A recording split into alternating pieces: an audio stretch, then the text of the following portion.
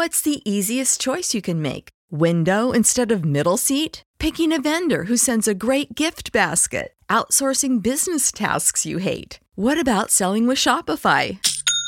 Whether you're selling a little or a lot, Shopify helps you do your thing, however you cha-ching. Shopify is the global commerce platform that helps you sell at every stage of your business. From the launch your online shop stage to the first real-life store stage, all the way to the did we just hit a million orders stage. Shopify's there to help you grow. Whether you're selling scented soap or offering outdoor outfits, Shopify helps you sell. Wherever and whatever you're selling, Shopify's got you covered. Sign up for a $1 per month trial period at shopify.com/try. Go to shopify.com/try now to grow your business, no matter what stage you're in. Shopify.com/try.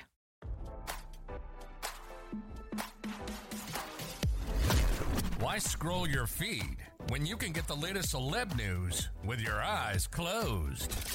Here's fresh intelligence first to start your day. Former Real Housewives of Beverly Hills star Lisa Vanderpump said she and her ex-best friend Kyle Richards are busy living their own lives and have no interest in rekindling their friendship. The brave celebrity revealed she hasn't spoken to Richards when asked about the reality star's separation from Mauricio Umansky, RadarOnline.com has learned. "I think that ship has sailed," Vanderpump shared on Thursday's episode of Today with Hoda and Jenna. "I think she knows how I feel. I've been very honest about that."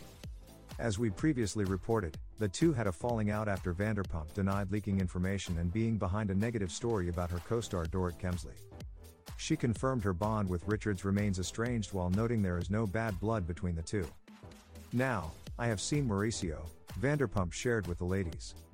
"I saw him at Dancing with the Stars, so I kicked him in the A.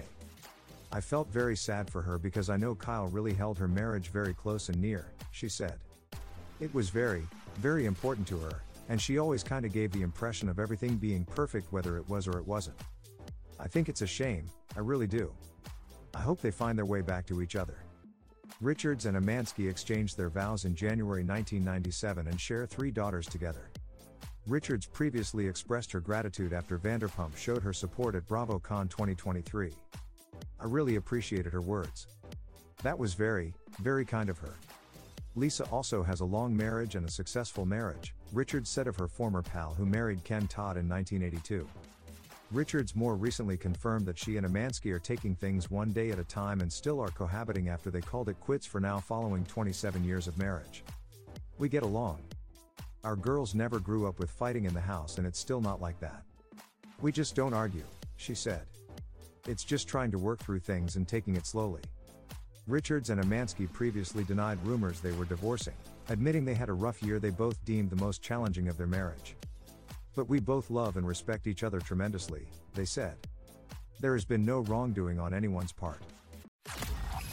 Now don't you feel smarter? For more fresh intelligence, visit RadarOnline.com and hit subscribe.